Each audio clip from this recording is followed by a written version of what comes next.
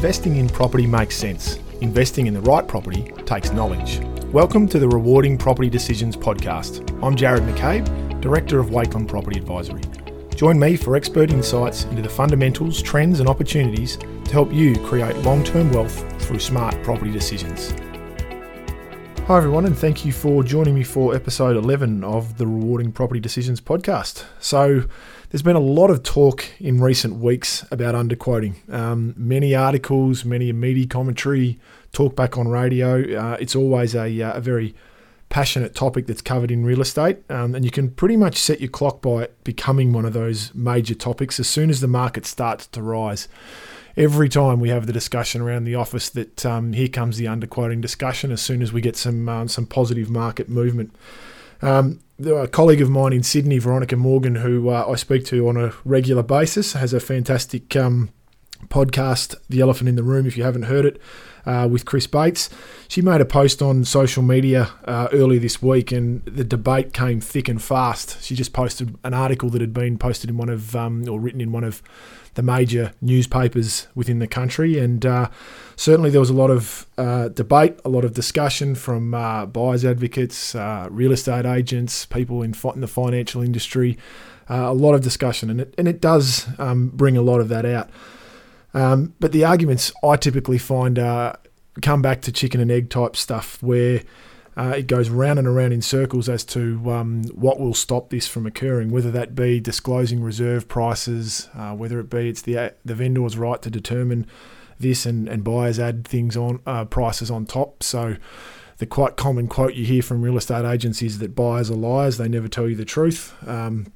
And so why should the reserve be disclosed? So this goes around and around and in circles. So what I thought we'd do today is trying to have a look at it from both sides of the argument, because they both do have merit, and there's both positives from either side. Now, typically the thing to bear in mind is that underquoting is generally an issue that comes up from auction sales. So it's far more common in Melbourne and Sydney, where auctions are far more prominent. So you typically find with an auction campaign that the market or the marketing and the campaign will build going through, and hopefully the objective is to get at the top end of the quote price or even more if things go really well. Whereas if you're looking at things from a private sale or perhaps an expression of interest, it's usually that's the target price and that's the ideal to get towards, and that's typically the mentality of buyers and agents. So what people are working towards and what they're expecting when going into a negotiation.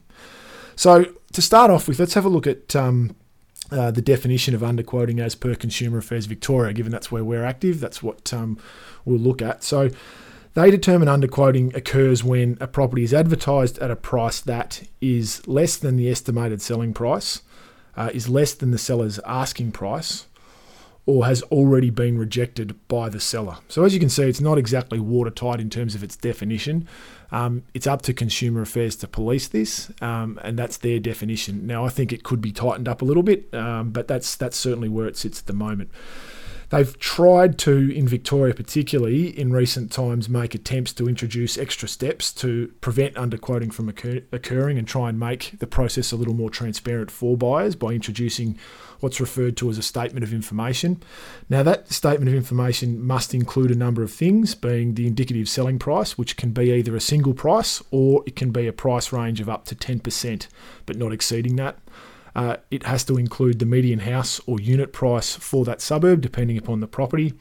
It also needs to provide details of 3 comparable sales. So you need to provide the address, the date of sale, and the sale price. And those properties need to be similar in standard to the subject property. And then within metropolitan Melbourne, within 6 kilometres of the subject property, I'll correct myself there.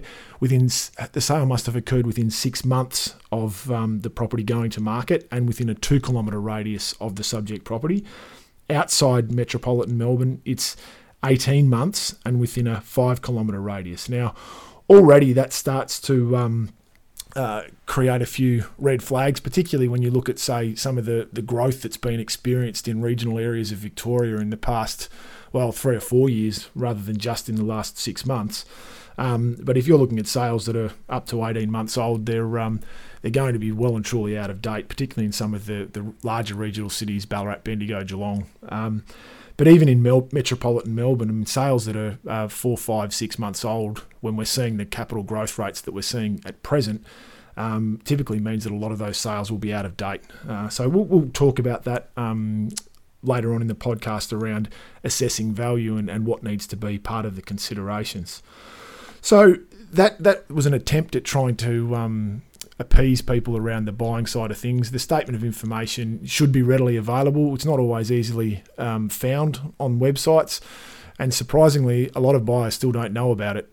We quite regularly get phone calls from clients saying, "Can you tell me what the asking price is on this property?" And they'll send a link, and it's as simple as one extra click. But people, unless they're regularly in the property market, don't always know about it. So, okay, let's have a look at things now. I thought we'd look at underquoting from the different components or the different perspectives of participants within the industry. So if we look at it from a buyer's point of view, we'll look at it from a vendor's point of view, and we'll look at it from the agent's perspective as well. So starting with buyers, obviously it really is from their point of view a cause of a great deal of angst.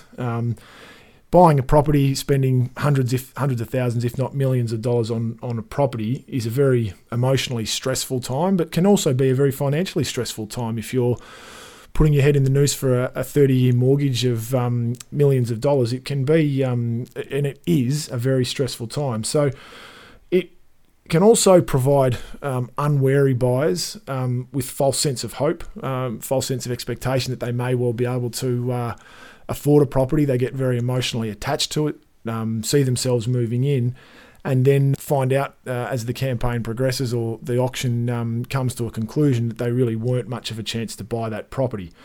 Now, the statement of information, as I said before, can be a bit of an issue for a lot of buyers too. They can quite regularly look at the comparable sales and not realise that those sales are more often than not used by an agent to justify a quote price rather than an actual sale price. And how relevant those comparable sales are. I mentioned earlier that they needed to be similar to the subject property. Well, that's certainly in the eye of the beholder. And what one agent might consider to be a comparable sale, one buyer may not necessarily see it through the same lens. And look, that's part of valuing property. It's not the same as valuing shares. You can't look at it the same way. Every property is very different.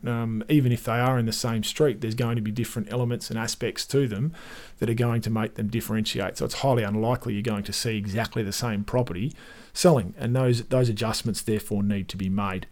But it can be a costly exercise going through that process if you are a buyer trying to get your head around purchasing something only to find out that it's really out of the budget in the first instance. Things like having a contract reviewed by a solicitor. Now, a lot of solicitors' conveyancers will do that for you free of charge initially as part of the process, with the understanding that they would get the conveyancing at the end of the day.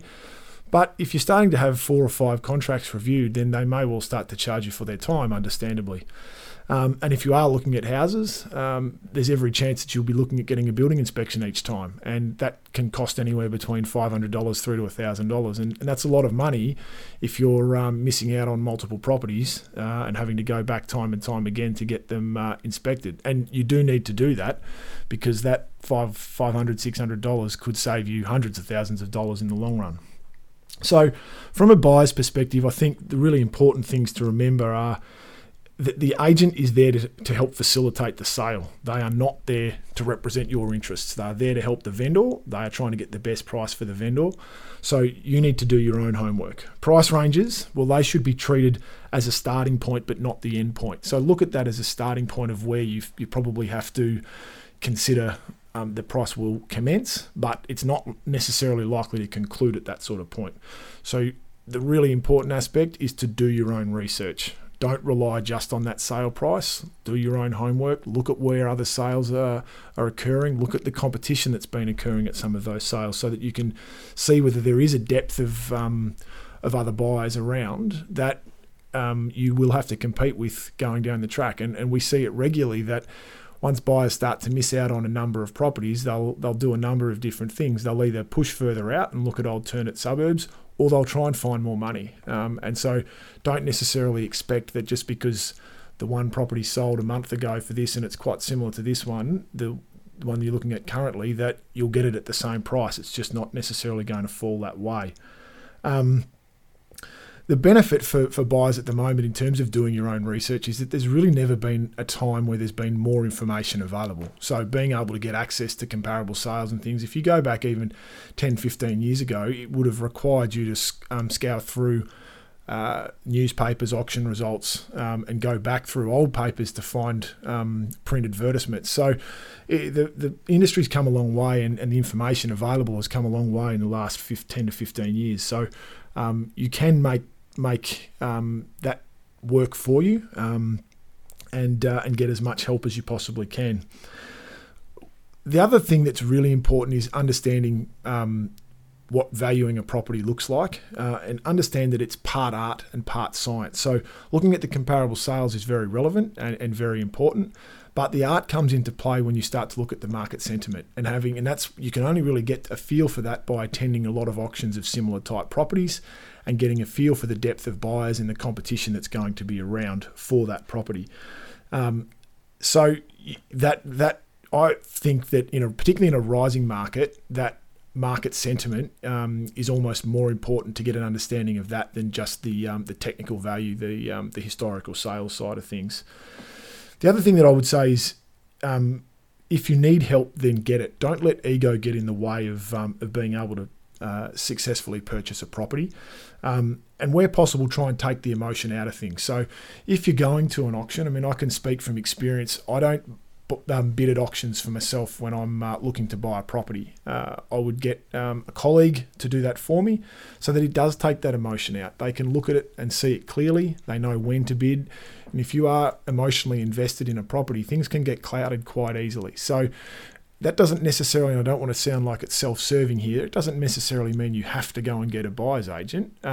You could have a family member, a friend who is quite savvy and quite confident in that environment, perhaps bid at a number of properties before, and have them represent you at an auction. It takes that emotion out. It means that you don't get too caught up in things, and you don't get swayed by an agent convincing you to make extra bids that perhaps you shouldn't necessarily be doing. Okay, so let's look at it from a vendor's point of view. Really, a vendor's objective with an auction is that they want to achieve the best price they possibly can. Now, a lot of vendors, and rightly so, have a fear that buyers are going to add tens, if not hundreds of $1,000s on top of quote ranges that they put to the market. So they'll look at their worry is that a buyer's going to look at it and say, well, if you're quoting that, you want hundreds of thousands of dollars more than that. I can't afford it, therefore I'm not going to go, and that as a result will kill the campaign. And that absolutely happens. So this is where I come back to the comments I made earlier about the chicken and egg and getting on that round and around in circles type scenario, because the argument from a vendor's point of view is, well, I don't want to increase the quote because buyers will add hundreds of thousands of dollars on top, and buyers will say, well, if you quoted realistically, I wouldn't have to do that. But someone's got to be the first person to do that. And unless there's some form of drastic change in policy, I think it's just this vicious circle is going to continue to go round and around in circles. So a buyer is going to have that mindset. A vendor will view the initial quote price as a starting point to test the market so that they can get some direct feedback from prospective buyers and get an idea of where people feel the market sits with value, particularly if it's something that perhaps has got a little bit of point of difference to it.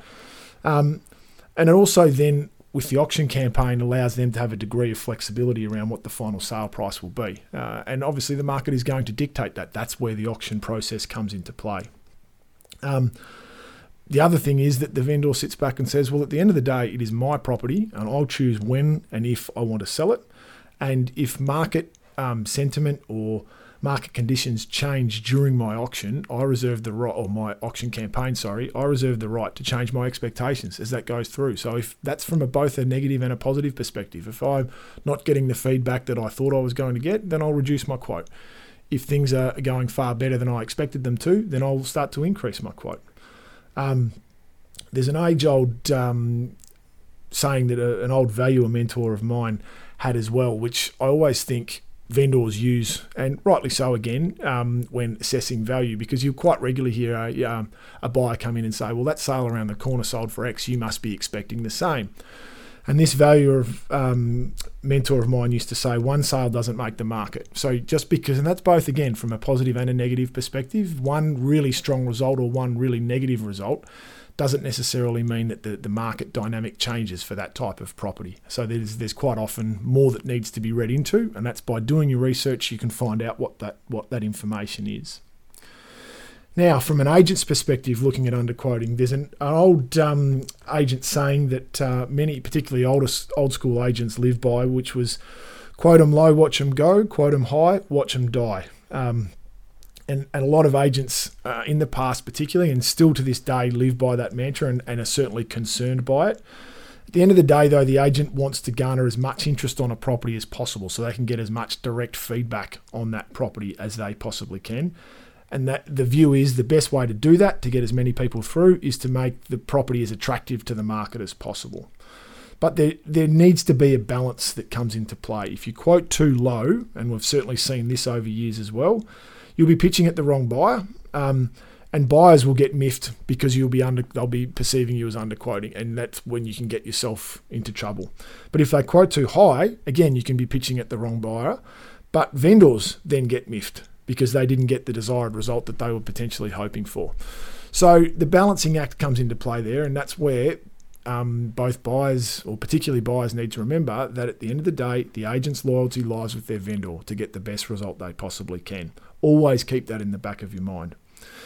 And they are there to represent that vendor to the best of their ability. They will argue, rightly, that the sale price, if it does get well and truly above the quote price range, but the property was declared on the market in line with that quote, whether it's at the top end or slightly above, if the sale price soars but beyond that, well, that's market driven. That's not underquoting. That's where the value, the market has seen value. It's gone beyond what we were expecting, and that's where it's been taken to.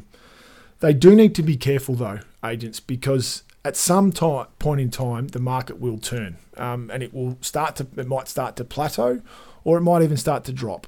I think in the current climate, particularly in Melbourne, it's more likely to plateau, but it will change at some point in time.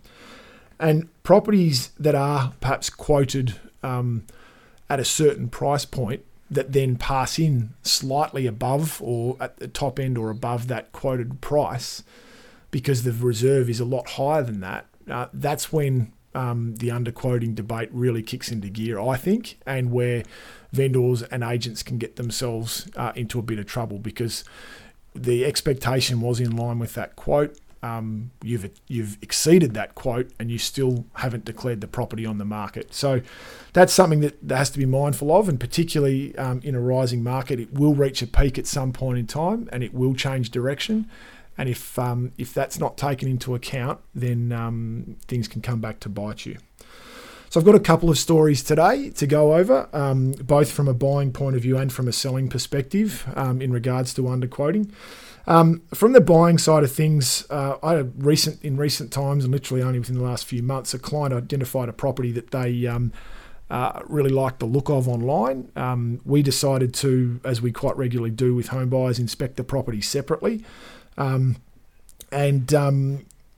The first open for inspection with this one occurred just not long after the recent May lockdown that we had. So it is certainly reflective of current market conditions. The initial quote was in the high $1 million range. And after looking at it online and seeing that quote price, I was already having some red flags running up the pole. It was an architect-designed house, fairly recently constructed on a good-sized parcel of land. And those parcels of land, I was fully aware in that suburb had been selling for in the high $1 million. So it was already starting to look as though it was going to be an underquote. My client at that stage had a capacity of around $2.3 million at a max, and so they were quite keen on the property, he and his partner. And after the first open for inspection and I'd been through it and I saw the number of people that were there, I said to him that I thought that he needed to move on and look elsewhere. I didn't think we were realistically going to be a chance. Now, he was very disappointed and was for a number of weeks still holding out hope that we might still be a chance and be able to go up until probably a few days before the auction. Now, the quote price for that one increased a couple of times during that campaign and in the end got up to 2.3 just before the auction.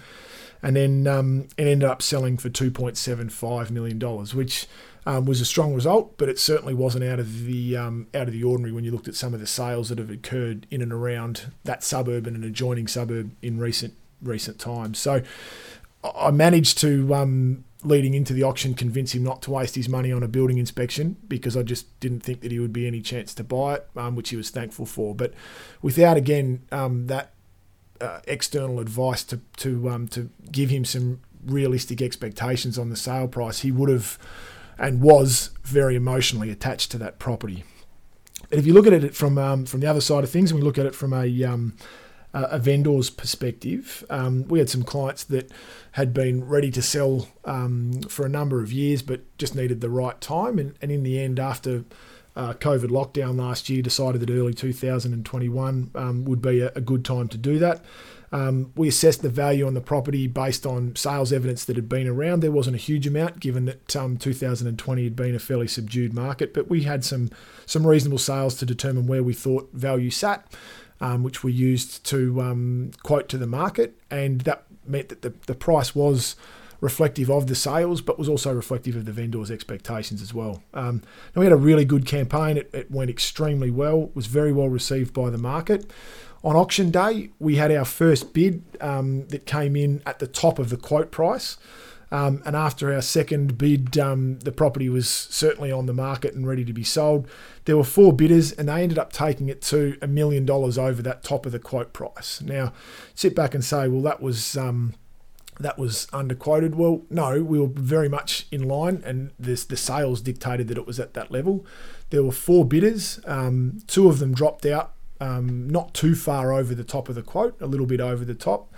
And 2 bidders took it a further $750,000 up, with the eventual purchaser being an adjoining owner. So had a vested interest, really wanted the property, and took it to that price point. So does that mean it's underquoting? No, it's an out-of-the-box result, which can and does happen, particularly in a rising market. So you've got to understand the nuances and understand some of the intricacies of what's happened around that sale result before you start really getting carried away with just looking at the sale price versus the quote price. All right, so that's about it for today's podcast. Again, thank you very much for joining me for episode 11. Please feel free to share the podcast with family and friends, and keep sharing it out on social media. We really appreciate it. And if you'd like to any further information on how to make rewarding property decisions, please visit our website, wakeland.com.au, and we wish you all the best with your property decisions.